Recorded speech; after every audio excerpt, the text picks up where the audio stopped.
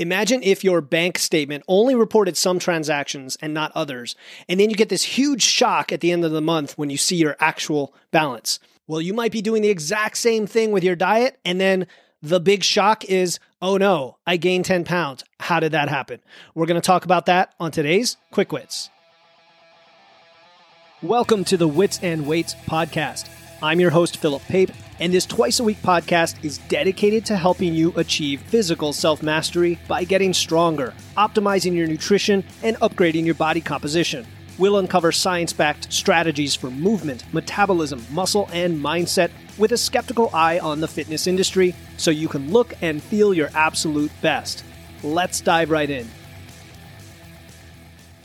Welcome back to another Quick Wits, where we cut through the nutrition confusion.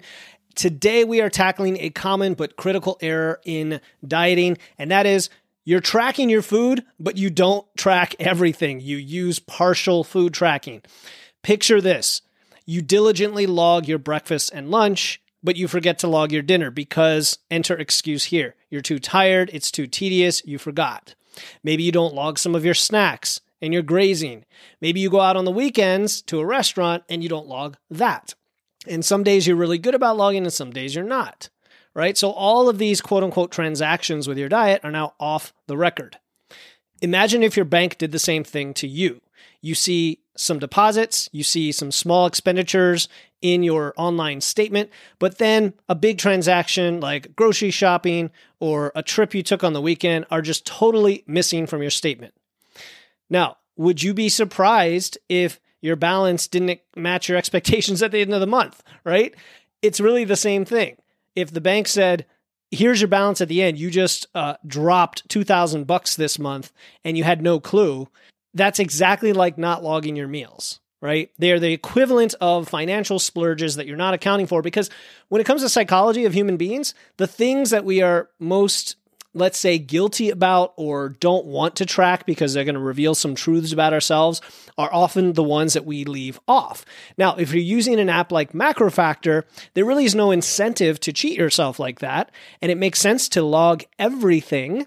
And in fact, there's an article they wrote where if you cannot log certain meals for the day, just leave the entire day blank. Otherwise, log everything within 30% and you're golden. Right? And so this avoids any shocks that come down the road because now you have data from which to identify your metabolism, your food habits, your food quality, whether you're getting the macros you're trying to get, and you have clarity and you have awareness. And that's what we're going after. Consistency with your tracking is going to be really crucial here, just like with your, budgeting. The untracked dinners, the weekend treats, the little handful of nuts you nibbled on, they add up. And when you're not logging them, you're only seeing half the story of your intake. And then it's just completely useless, to be honest. And it's not just about avoiding surprises, right? Like the 10 pounds that I joked about in the teaser.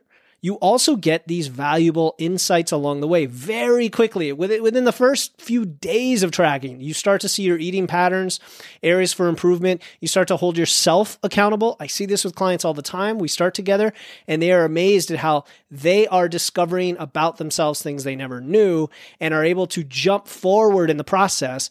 And then I, as their coach, can work with them to accelerate that even further. So as we move forward, remember the importance of tracking everything if you're going to track, just as you would track every expense in your bank statement or would want the bank to report that to you. It's the complete picture. It's the full awareness of your nutritional intake. And then with that full transparency comes real progress. Until next time, stay tuned and stay true to your tracking and to your goals. Thank you for tuning in to another episode of Wits and Weights. If you found value in today's episode and know someone else who's looking to level up their wits or weights, please take a moment to share this episode with them. And make sure to hit the follow button in your podcast platform right now to catch the next episode. Until then, stay strong.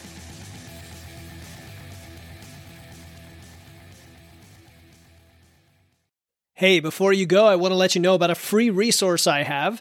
They are free guides on everything from fat loss to eating out to building muscle to managing hunger to figuring out the best macros for you and more being added all the time. You want to get the most out of these podcasts and your time to look and feel your best, and these free guides will give you a quick and easy way to know what to do. If you want to get your hands on these completely free guides, you can head over to witsandweights.com/free. That's witsandweights.com/free to get your free guides and level up your results today.